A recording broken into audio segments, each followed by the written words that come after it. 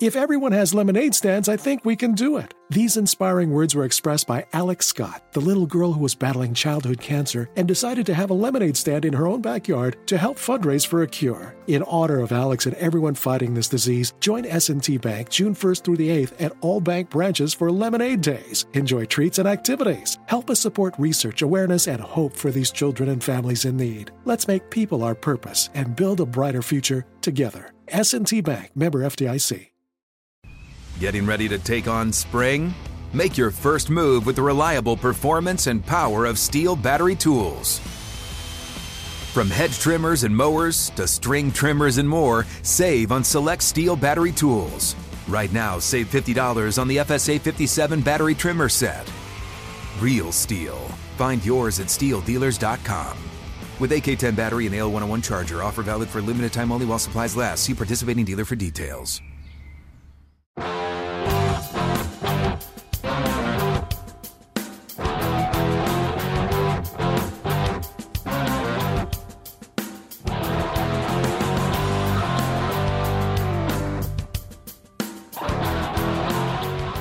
This is the Steelers Standard on Steelers Nation Radio and podcast on Steelers.com. Final cutdown day came and went yesterday. You have a 53-man roster for your Pittsburgh Steelers. Some surprises, I think, that happened when you saw the final roster and how it shook out. But overall, I think that everybody that you expected to make it made it. I don't think there was any shocking surprises like a Derek Watt or somebody like that we speculated could happen yesterday. But there were big names. I would say big names. Impact players, yes. Maybe not. Good point. And honestly, yes, I think names. some of these names that we're going to get to, it really is indicative of how the depth has really grown in certain position groups for the Pittsburgh Steelers. We also have a couple trades, of course, that we got to get into today that helped shape out that 53-man roster, a couple new additions to your Pittsburgh Steelers. So a lot of things happening on a cutdown day. Omar Khan was a very busy man yesterday. It wasn't simply let's shave this thing down to 53. We had to go out and look in other teams' scrap heap and find some diamonds in the rough, we hope, if you're the Pittsburgh Steelers, to bring aboard and help round out that roster. He's been a busy guy, Tom, ever since he took over. Let's be honest with it. With the Stephon Tuitt replacement to Larry Ogunjobi, the Minkah Fitzpatrick contract, the Deontay Johnson contract, having to deal with guys go down on the IR throughout training camp, replacing them with just some camp names, but at least you're having bodies there. And then here you are on the 53-man cutdown day, and you're still going out to sign guys that you would rather have on your team compared to the guys that you cut. So Omar Khan, I mean, just sticking with it, not just idling out and saying, hey, it's the offseason for us too. I mean, I'm allowed to take it off. No, not even a little bit. He's been masterful so far in his first year at the helm of the Steelers as general manager, taking over for Kevin Colbert. Some of those names that were released that I thought were pretty surprising, or not surprising, but names that we recognize. First and foremost, John LeGlue. We talked about him a lot yesterday, though. But Henry Mondeau on the defensive side of the ball. Here's a guy that not only has been around the past couple of years for the Steelers, but you've seen him on game days. You've seen him get game action. He's been playing especially snaps last on year. Defense. Yeah. But I'm glad you said especially last year, because my thoughts on Mondeau is depth just caught up with this guy. I think he's still able to make an NFL 53-man roster. I think he's got that kind of talent somewhere in this league. I wouldn't be surprised if he catches on somewhere eventually. Wouldn't be surprised if he's able to just be stashed on the Steelers practice squad either, and that would be a pretty positive thing for the Steelers to keep a familiar guy around on that practice squad if, the other 31 teams allow you to do that by not picking him up. But it's just a product of guys came in with Ogunjobi and Alu getting healthy, and they picked up Montrevious Adams late last year, and they liked the addition of Chris Wormley last year, who's really had to play a lot as a starter, but now he's coming on strong as that fourth man. DeMarvin Leal has shown that he was worth the draft pick that they used on him, and maybe even then some. Looks like he could be a diamond in the rough, a mid-round steal, the way he has shown early. Just ran out of spots. It has really nothing to do with Mondeau falling off of a cliff. I think his play was pretty steady Eddie from his time at start in Pittsburgh to now. It just was a matter of other guys caught up to you, and they fortified that position group more. And unfortunately, there were just a group of players they deemed better than you to move forward with at that spot. And that applies to the Davis brothers as well. Yeah, but they're less known names than Mondeau. For sure, but you wouldn't really know any of these three guys' names if Stephon Tuitt didn't have his off-the-field incident with losing his brother, which you can never say enough about how that is totally on his end to deal with, and you would never try to rush him back. And then he was also dealing with an injury, and then losing Tyson Alualu last year. If either of those guys are here last year, right? If Tyson doesn't get hurt, or if somehow by some divine miracle Stephon Tuitt is able to play last year, right? We're not talking about Henry Mondeau or the Davis brothers and the capacity that we are today.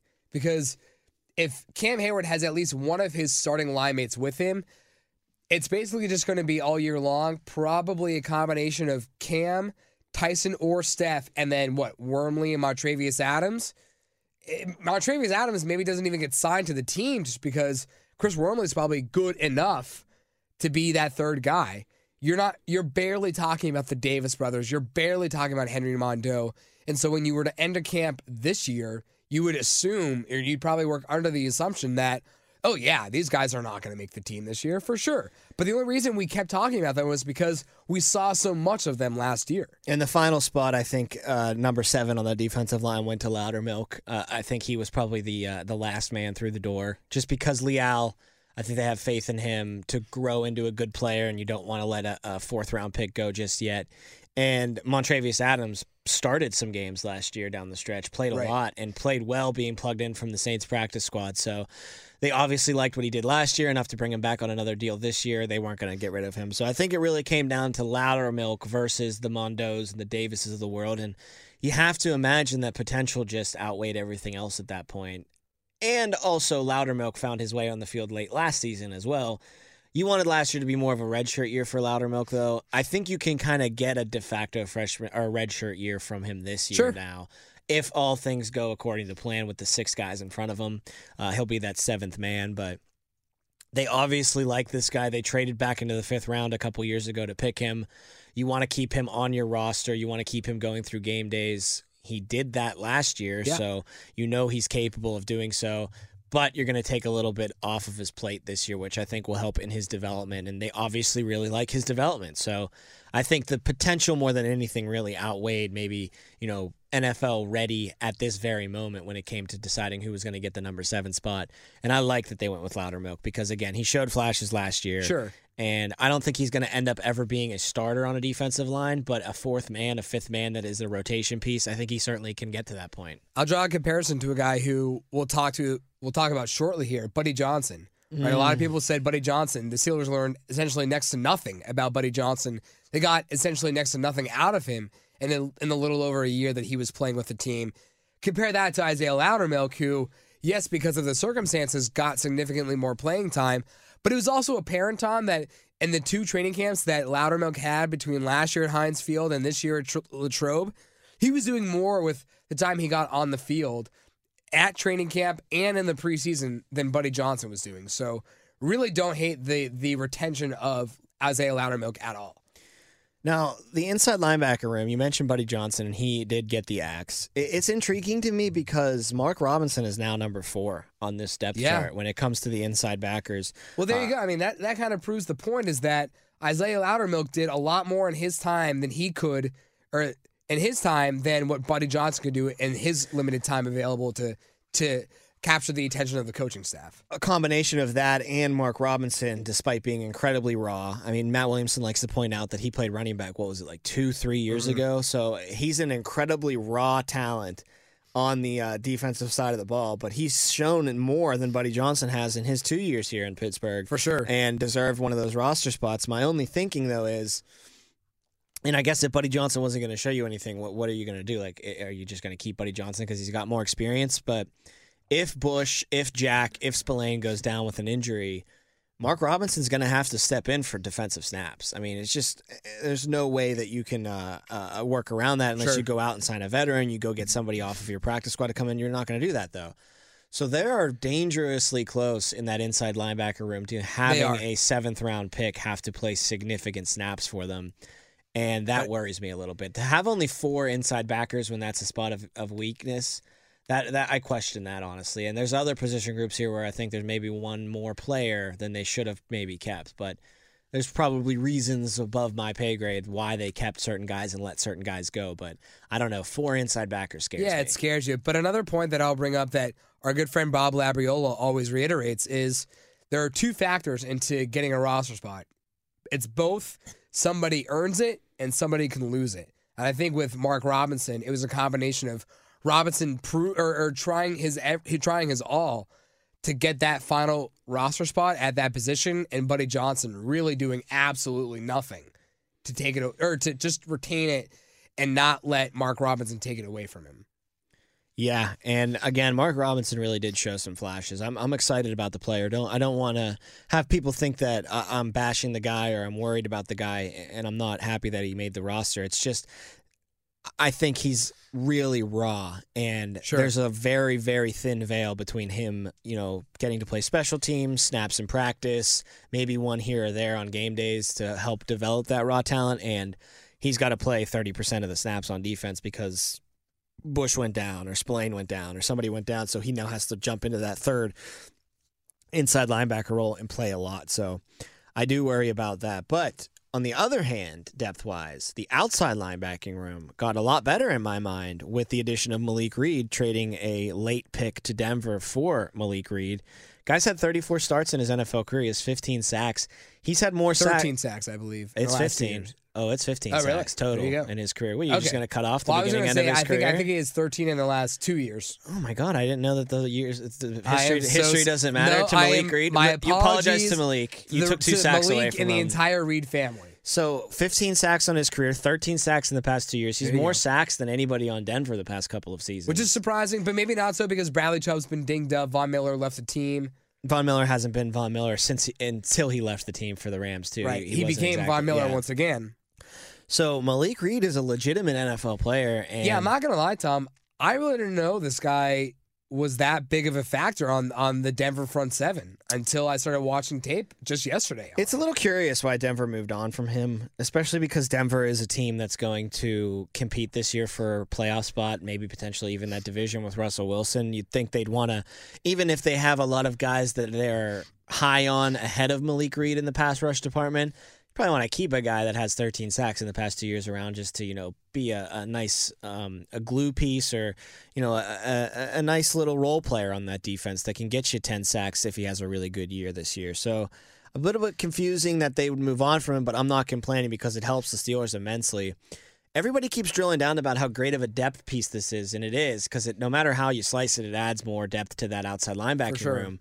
I am not 100% convinced that he won't be the right man to start opposite of T.J. Watt, though, and move Highsmith down to a depth spot in that number 3 role, spelling Watt and Reed. I think Reed, if you look at the track record so far through the NFL, if you did that thing where they silhouette the two guys and they say player A, player B. Player B. I guarantee you more times than not you'd pick Malik Reed over Alex Highsmith so far. Yeah, I mean, maybe it's just because Alex Highsmith, a little bit younger, a little more untested. But I agree. This was a move that, with a lot of names, like we said, big names, maybe not big, impactful guys being cut yesterday. This was a really nice breath of fresh air and relief, just because you saw it, and this is something you pointed out too, Tom, when you were talking about the inside linebackers. There are certain positions on this team where you're kind of scratching your head, saying, "I wonder why the Steelers opted to keep more guys at this position than they usually do, and keep the other positions so kind of cut and short." Speaking to that example, only the 4 inside linebackers, but to go out and sign Malik Reed, again, you have to kind of have that conversation with the undertones of the 2021 season where you brought in guys close. Around this time, right? It wasn't that Melvin Ingram and Joe Schobert and Trey Turner, they weren't all signed before the start of training camp. This was, they were also here before that final 53-man cut, that final cut. But still, this is kind of reminiscent where the Steelers acknowledged that they were lacking depth at a position, and they went out and they made the move. And again, the timing of it really kind of surprised you the most out of all of the contributing factors of it, just to bring in Reed on the day of where you're cutting down your roster to that final 53. Well, that's just because the Broncos were going to let him go, and Omar Khan just doing his due diligence, and the Steelers front office were calling around and asking guys, who are you letting go? Who you think you're going to cut? Well, wait a minute. Let's talk about this. Don't let them go to the open market. We'll take Malik Reed for, what was it, a 5th round, 6th round pick, whatever it was. Pretty nice. Yeah, deal. so that's how you work that. And same thing with Jesse Davis. We'll get to the offense in a little bit. He was going to get cut by Minnesota. So you avoid him getting on the waiver wire by just offering a late pick for him instead, because you really need that guy. So that's just good GMing. I'm just kind of shocked that Denver was clearly going to cut or part ways with Malik Reed. Yeah, I am too. That's what I mean. It gives you pause. Anytime a team doesn't want a player, you always have pause when your team picks him up. But for sure, I mean, like maybe there are things that you see in a guy that the other team doesn't. Oh, it works out all the time. And the scheme doesn't, fit well with them, but it fits better with you. Yeah, change of scenery is the thing. I think we're seeing that with Ahkello Witherspoon right now. For sure. I mean, his time in New Orleans. Seattle. Last year was with Seattle. They traded for him from Seattle. And just wasn't catching on there. And they need defensive backup. I mean, you saw the reports that they were thinking about Artie Burns being one of the starters at cornerback this year. So they are sorely in need of that help at that position. Right. So obviously Witherspoon just needed that change of scenery. Speaking of Witherspoon, we'll get to the defensive backs, but Derek Tuska was the final linebacker that made the roster, the 8th man, the 4th on the outside linebacker depth chart. DB-wise, nothing super surprising as far as I'm concerned. It's important that you keep DeMonte Casey. For sure. Put him on IR. Marcus Allen was let go, that hybrid linebacker safety who's been playing a lot more linebacker for the Steelers, but Jerry Dulac reported yesterday that that's all procedural. Once they put KZ on the IR, they'll bring back Marcus Allen on the 53-man roster. So Allen is just a cut for now. Expect Marcus Allen to be back, and maybe that, just talking myself into it, that adds a little bit more depth to that inside linebacker room, although he's a hybrid. You don't really necessarily want to lean on him. He's not a true inside linebacker for sure. So he'll be back, but it's familiar faces: Edmonds, Fitzpatrick, Sutton, Wallace, Witherspoon. They all made it. Arthur Millette made it despite being injured late in camp, but he just showed that he can definitely play that Mike Hilton role so well. So you got to give him a roster spot. James Pierre, I think, beat out Justin Lane. I think those two were fighting for one of the final spots, and man, Justin Lane, 3rd round pick just a few years ago. Never worked out. You really hate to see that, have to move on from that guy. And James Pierre, credit to him, an undrafted guy, came in and earned that spot over Justin Lane. So James Pierre safe again this year.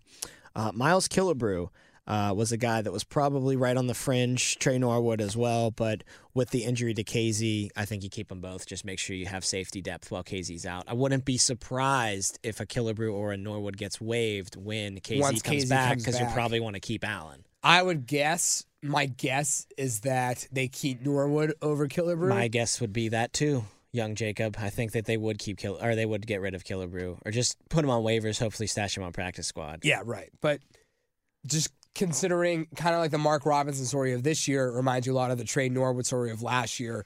7th round pick, very little expectations, but did just enough to really earn that spot, and not just earn it in his rookie year, but earned it a second year as well.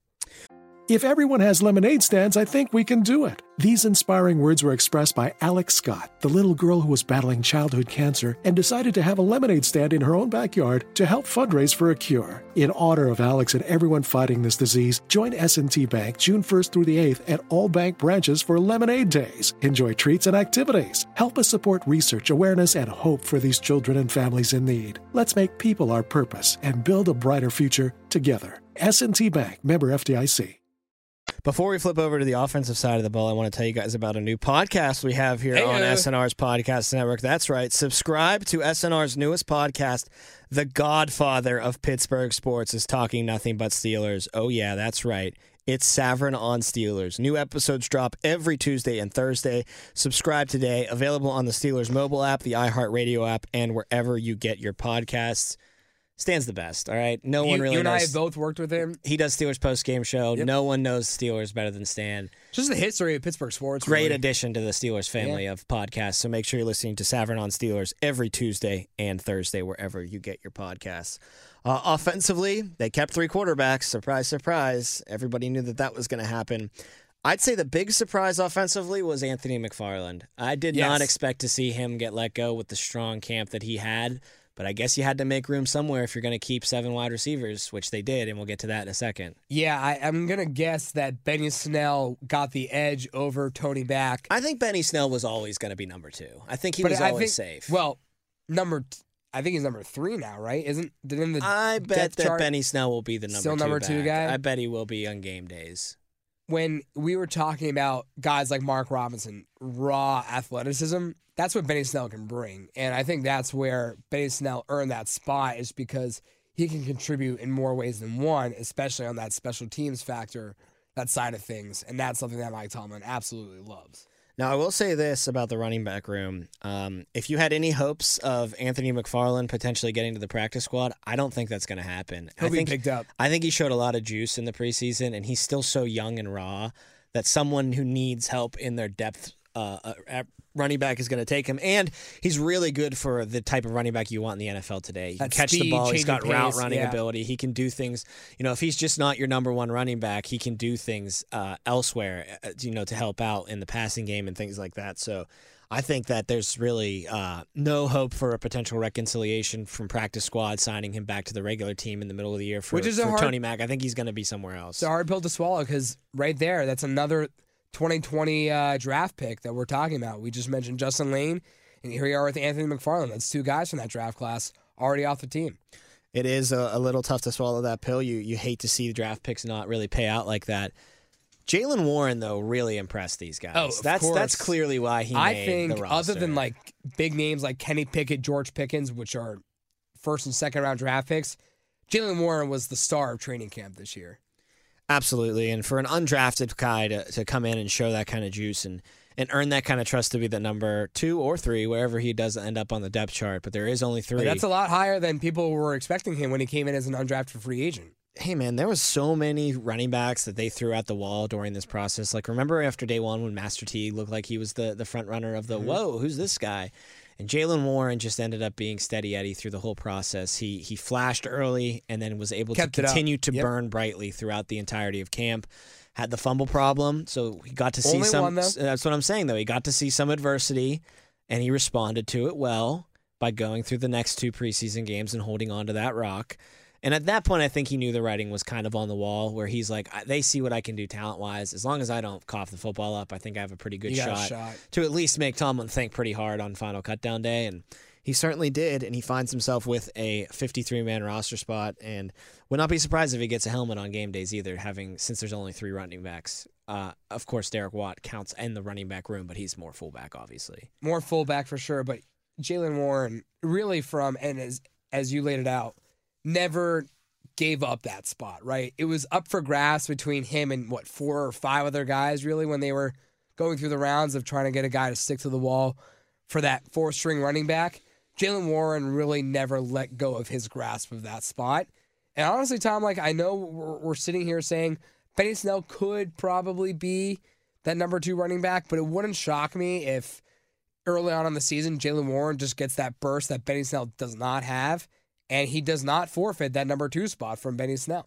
Wouldn't be surprised either. I think Benny Snell is definitely on the ropes. Special teams-wise, definitely, I think, saved Benny Snell's career, if you will here. Career's hard, but he might be hanging on by a thread. His tenure with the Steelers. Yeah, you know what? It might be career, too, because those players are fringy, and especially at the running back position, shelf lives aren't long. Here's a question.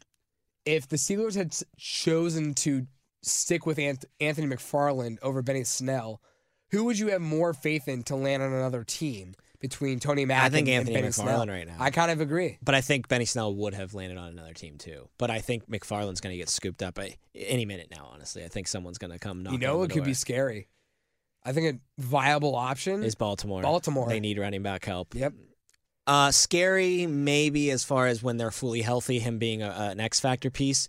If he's the feature back when the Steelers play the Ravens, I'm not scared of him very much in that role at all. Offensive line definitely went over a pretty drastic makeover depth-wise. A lot of depth that we thought was going to be there, specifically LeGlue and Haig, ended up exiting the Steelers. Mason Cole, James Daniels, Kevin Dotson, Kendrick Green, J.C. Hassenhauer, Dan Moore, and Chukwuma Okorafor were the familiar faces throughout all of camp that made it. The 8th man was someone who spent all of camp in Minnesota. Jesse Davis, That's the Steelers right. sent a conditional 7th-round pick in the year 2025 to Minnesota. So not our problem. To get Jesse Davis into Pittsburgh. Jesse Davis has started a lot of games over the past 4 years with the Miami Dolphins. He was hurt last year, but he has played a lot for the Dolphins before ending up in Minnesota and now in Pittsburgh. So he's got starting pedigree, and he's got starting pedigree at the guard spots, at the tackle spots. This would be a total 6th-man move in my mind if the other guys weren't so miserable in front of him. I could see Jesse Davis getting a spot starting on this team at some point. Maybe not initially, because it is pretty tough to throw somebody into this, throw their ass in the jackpot just 2 weeks away from Cincinnati. But I could see by week 3, week 4, Jesse Davis being a starter on this line, because if things aren't working, you have to make change. For sure. You can't just keep going with the status quo. And if it doesn't seem like the status quo is going to get better, it's a fool's errand to try to just keep going down that path. So I like Jesse Davis coming in because I think he's somebody that can look over everybody except for Mason Cole's shoulders, who Mason Cole already has J.C. Hassenauer kind of look, so it's fine there. But every single spot, the 2 guards and the 2 tackles can kind of look behind them and see Jesse Davis maybe lurking there. I like that as a motivational thing. And on top of that, he might just come in and be one of the 5 best linemen, and you don't have to really fret on where to put him because you have so much flexibility with what his skill set is that whoever you determine to be the weakest link, you take him out, you plug in Jesse Davis where he's playing. So I like the options it gives them. I don't think it's as slam dunk as a Malik Reed signing where this guy could be a starter hands down and play Week significant 1, right. and contribute big time. But I think that Jesse Davis is somebody that helps with the depth that they lost through the other cut downs. Yeah, it's clearly, of the 2 signings yesterday, this was the less splashy of the 2. But just as welcomed, just because that offensive line, we know the problems there with it. And whenever you're dealing with offensive line problems like the Steelers have in the last couple of years, you're willing to experiment, right? And so it was certainly a shock to see both Joe Haeg and John LeGlue not make that final 53 cut or final round of cuts beyond it. But I guess whatever the Steelers saw out of his tenure in Miami was more promising than what the Steelers saw in their own camp out of John LeGlue and Joe Haeg. Tight ends took 3. Pat Freiermuth, Zach Gentry, Connor Hayward. No surprises there. We knew that was going to happen when we reported yesterday. No surprise at all that Kevin Raynor didn't make it? No, we knew that wasn't going to be a thing. If they were going to keep Hayward, which we knew they were going to keep Hayward, and Watt, which they knew we were going to keep both of them. So we assumed, yeah. Wide receiver, 7 guys making the team. That was probably one of the bigger surprises to me. I thought it was destined to be 6 guys. Miles Boykin, Calvin Austin the third, Chase Claypool, Deontay Johnson, Gunnar Olszewski, George Pickens. We all know those 4 were going to make it. And Steven Sims is the 7th man. He It's really the big impressed. surprise guy, yeah. I mean, and he impressed in that Lions game, in that final preseason game. Wouldn't be surprised if that was the deciding factor. Pushed him on a roster.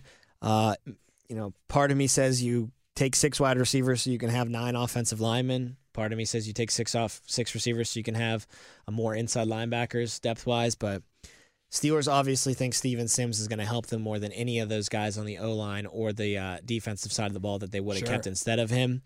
And another factor I think that played into this, I think that they're okay if a Vaughns or if a Cody White is practice squatted and someone else signs them.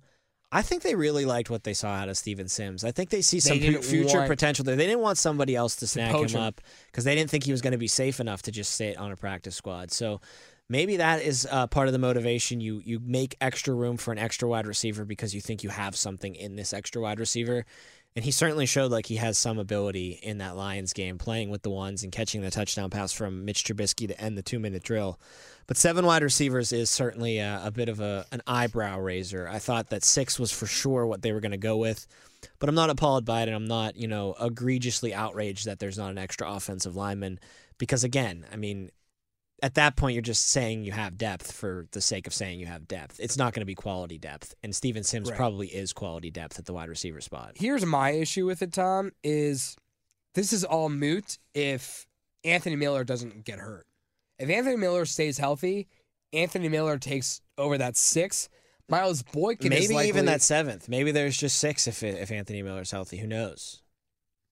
I just feel like it would be because you assumed the big 4 out of the 2 rookies Deontay and Claypool, and then Gunner being the 5th, it'd be Boykin and Miller fighting for that 6th, and you'd be inclined to say whichever one doesn't get the 6th would be the 7th guy. So that's my issue. I mean, I don't know what the Steelers' plan is, if they're going to release Anthony Miller or not, but if they choose to keep him He's on long-term IR. He'll be fine. If they bring him back again next year, then again, so what are you going to do? You're going to have Miller, Boykin, and Sims battle it out once again? Why not? It's not a problem for a 6-man spot. Oh, you always want to have, 3-4 dogs, one bone when those spots are up for grabs. I think that helps make your team better, and it helps you truly determine, who deserves to be in that wide receiver spot. That'll do it for this episode of Steelers Standard and our recap of the 53-man roster for your Pittsburgh Steelers.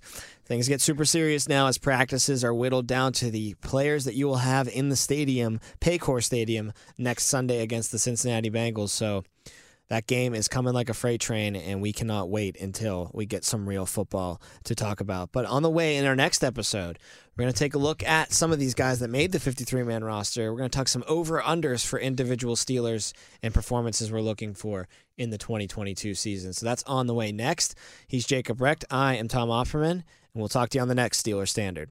If everyone has lemonade stands, I think we can do it. These inspiring words were expressed by Alex Scott, the little girl who was battling childhood cancer and decided to have a lemonade stand in her own backyard to help fundraise for a cure. In honor of Alex and everyone fighting this disease, join S&T Bank June 1st through the 8th at all bank branches for Lemonade Days. Enjoy treats and activities. Help us support research, awareness, and hope for these children and families in need. Let's make people our purpose and build a brighter future together. S&T Bank, member FDIC.